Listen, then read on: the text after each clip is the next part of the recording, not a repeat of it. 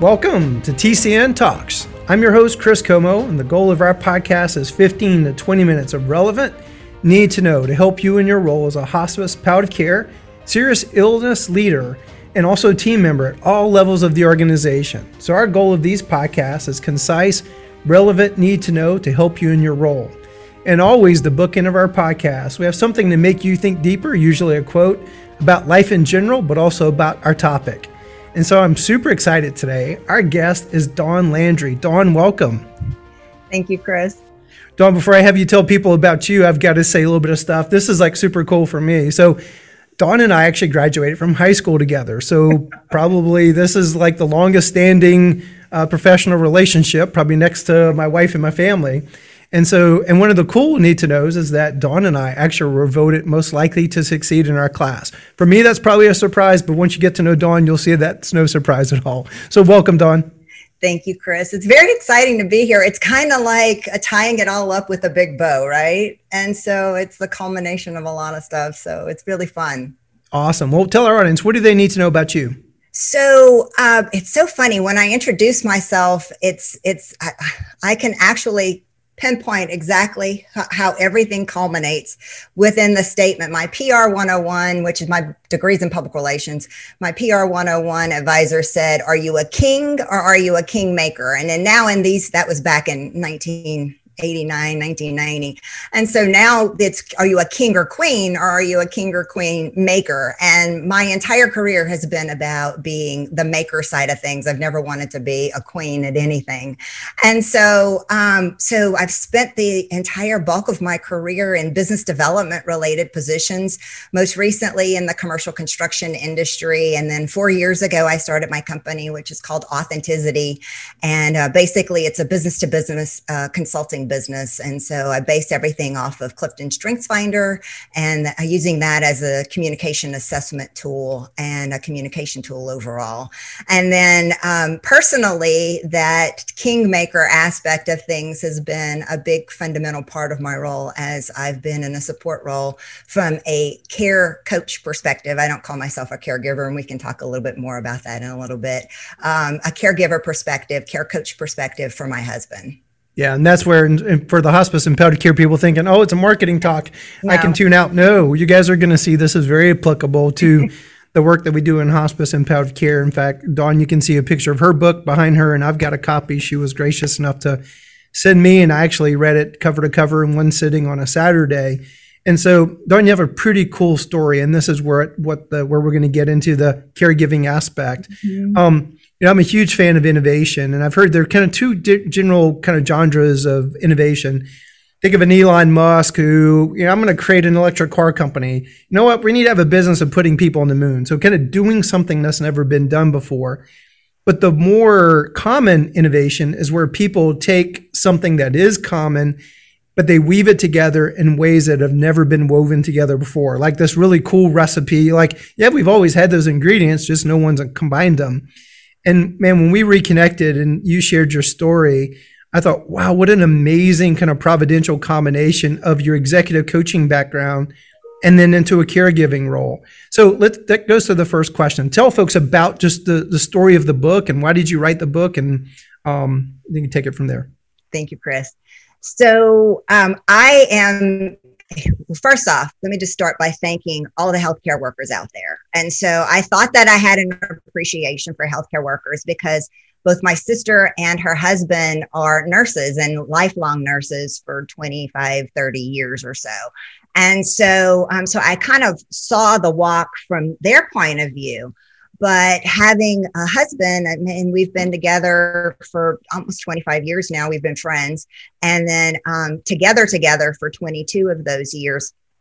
20 years ago, he had his first healthcare incident, and then had some major incidents with stage 4 cancer 12 years ago, and then a stroke in the end of 2019. And so as someone who has no healthcare background, like I said in my intro, I am a business person. I am not a healthcare person whatsoever. I just have this amazing appreciation for everyone, all the healthcare workers out there, especially this last year, but I actually saw it and had a firsthand firsthand experience with it for the last 2 decades. So I'm so thankful for it overall. And then, like I said, having no healthcare background whatsoever, God gave me this man who has a lot of very challenging healthcare situations. And it's not like he's, super old. He had his first, he had Guillain-Barré syndrome, which he had a reaction to an asthma drug. And that was in 2002. And then stage 4 cancer, and then at 38, and then the stroke at 48 years old. And he's extremely healthy, worked out the day of the stroke, he doesn't drink, doesn't smoke, he was doing all the right things is mainly what I want to say. And so when he was recovering from the stroke, because he was 100% paralyzed on his right side and he had complete aphasia, couldn't speak whatsoever for many, many months. And so I had to speak for him. I just knew that I needed to be there for him and to apply the crisis management related skills that I had learned from the professional standpoint to our personal lives. And so I used some of those tools that I use, especially like the Clifton Strengths Finder related his results, because I knew about his assessment results. It just helped our marriage. Actually, it helped the foundation of our marriage, communicating with one another. And so I used that as well as other motivating related techniques, even whenever he was in inpatient rehab. And one of the things that I kept pouring into him was, you've survived all of this because I'm convinced that other people need to be inspired by your story. And so that was the motivation for writing Armored. And then last year, God kept telling me, you need to write the story. You need to write the story. And when we got home, because he spent 24 days in the hospital, ICU, inpatient rehab and everything, I was completely exhausted in January of 2020. My business started to pick back up again in February and March. And I was going to have this banner March. And then COVID hits, needle across the record, nothing but time and space.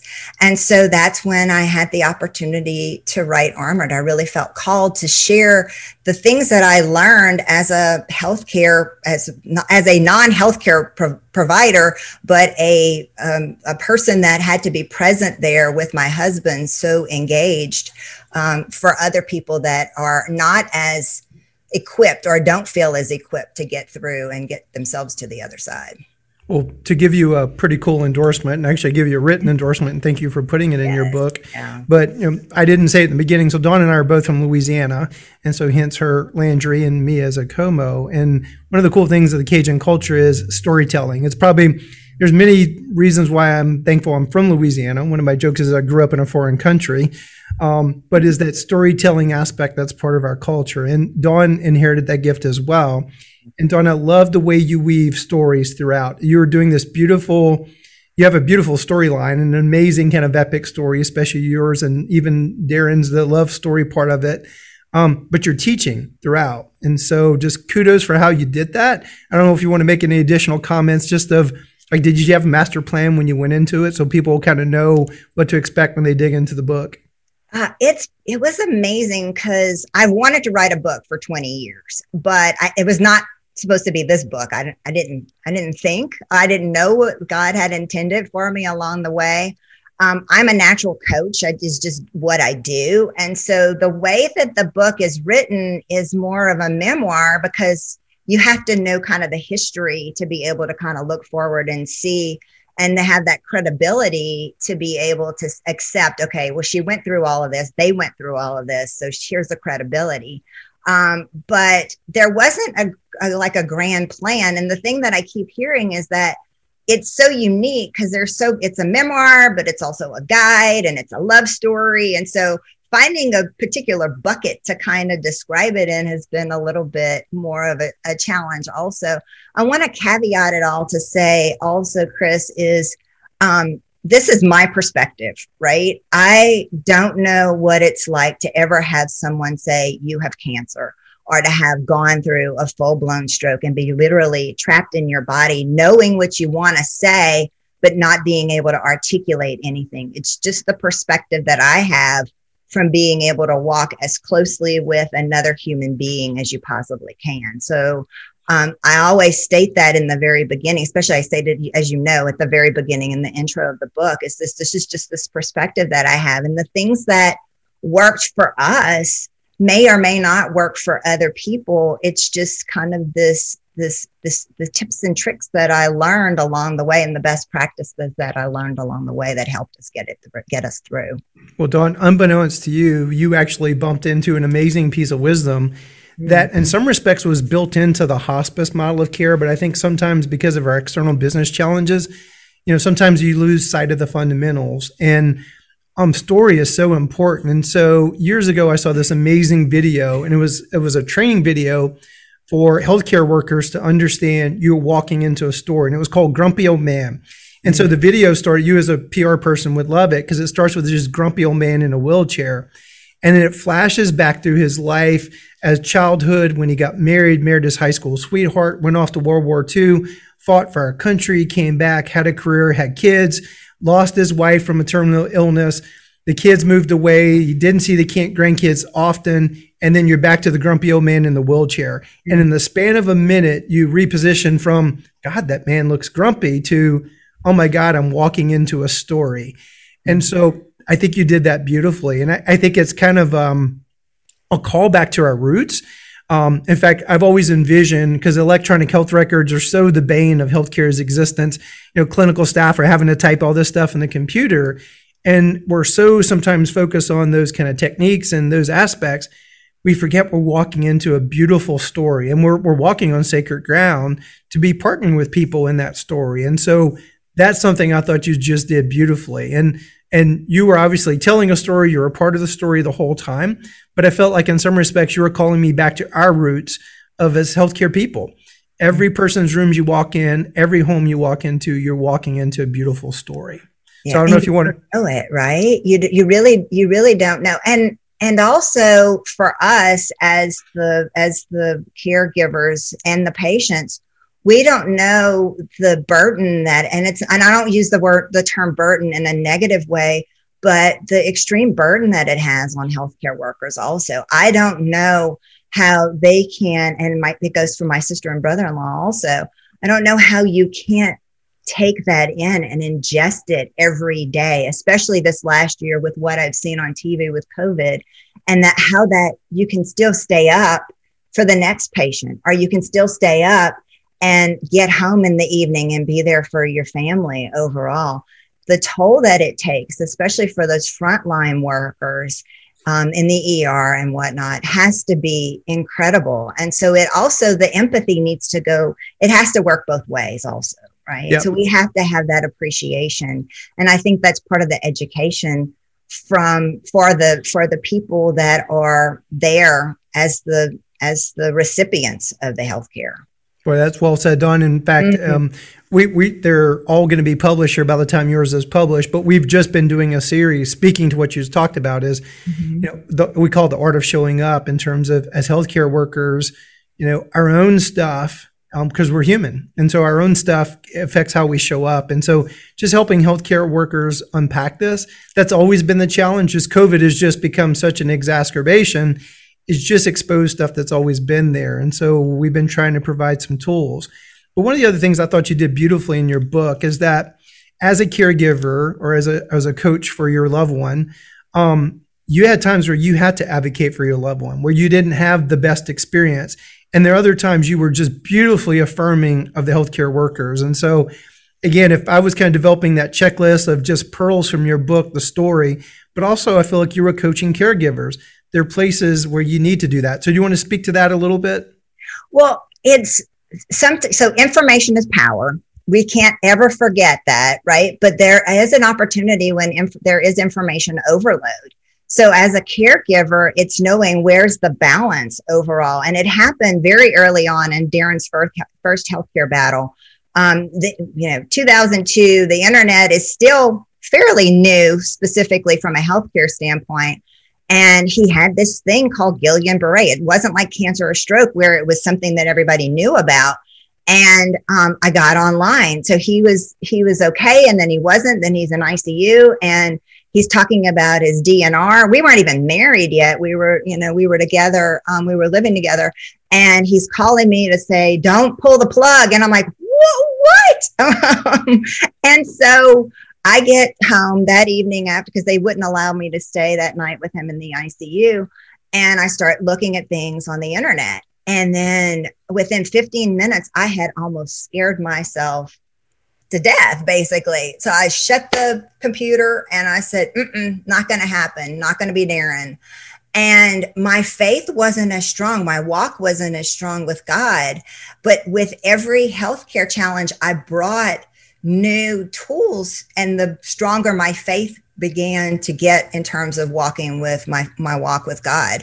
And so it's knowing, okay, when do I need information, and when do I need to really lean on the trust that I have and the credibility that I have for these doctors and these healthcare providers that are going to give me that good information that I need. Well, Dawn, I want to give you this kind of maybe final question, and then I'll give you a final word too. But picture, you and I grew up, football was a big part of our lives growing up. You got a locker room talk with the caregivers of America. What advice would you give them? It's kind of the same advice that I would give really anyone in terms of when it's easy for you to control the voices of the negativity and the doubt and the everything else when you're rested and energized and passionate and everything else. But let's face it, when you are in the depths of the valley of a healthcare challenge and you are exhausted and there's nowhere to turn, really, you have to realize how you're talking to yourself. And here's the example. So the January after we got out of the stroke situation, out of all the hospitals and everything, I assumed that I could just resume my work like normal. And I caught myself in this huge conference room with a bunch of engineers. There's like 20 people in the room. This is my client, longtime client. Caught myself falling asleep. Never in my entire 28-year career has that ever happened. And I was dozing off. And so they are lovely. They've never admitted it, even to this day, even a couple of years later. But I knew that a couple of them caught me. And I got to the car and I berated myself in my head. What's wrong with you? You should be able to do this, everything else. And it wasn't until it was actually my Bible study, Sisters in Christ, that I brought this to them because I didn't know what to do with it. And they're like, you almost have PTSD from everything that you've been through. And how are you talking to yourself? And at that point, I realized I wasn't being nice to myself. So I envisioned that I have the drill sergeant that sits on my shoulder and I can flick her off. And then if she's becoming too commanding or too demanding on me, then it's a good visual for me to be able to keep that perspective. Awesome. Any final words? Really, it's all about doubling down. In terms of something you said a little bit ago, you were talking about really, the strengths that we have, the strengths that caregivers and even the healthcare providers have. We're all unique. And so how I get through a task and get to the other side is going to be different. And that's kind of why the book is named Armored, is because it's leveraging and owning whatever strength you absolutely have and using it as your superpower. Now, our strengths can become our weaknesses when they're overexposed, and that's a whole other story. Yep. But it's realizing that you may not do it the same way that someone else does, but the reality is owning the abilities that you are capable of doing, and then just conquering that task as you need to. That's awesome. That's great advice. And so for hospice palliative care staff, if we interact with caregivers every day, I highly recommend this book. It's an amazing read. There's tools chocked throughout, but it's not written that way. It's just written as a beautiful story, and it's just kind of the little nuggets are all woven in. So Dawn, congratulations. And all the best to you and Darren as you go forward. So I want to leave our listeners, as I always do, with a bookend. And so President Kennedy, and those of you that seeing on screen, you could see this, quoted the historian Arnold Toynbee. And Toynbee said that he had studied all the civilizations of the world, and he concluded that you can predict the longevity of each nation and its place in history by applying a very common yardstick. This yardstick was the manner in which societies cared for their vulnerable, the aged, the infirm, and the disabled. And those who endured the most notably, like the Greeks and the Chinese, they not only cared for, but they also venerated the elderly and the infirmed among them. So caregivers, you are doing a great work. And thanks for listening to TSAN Talks.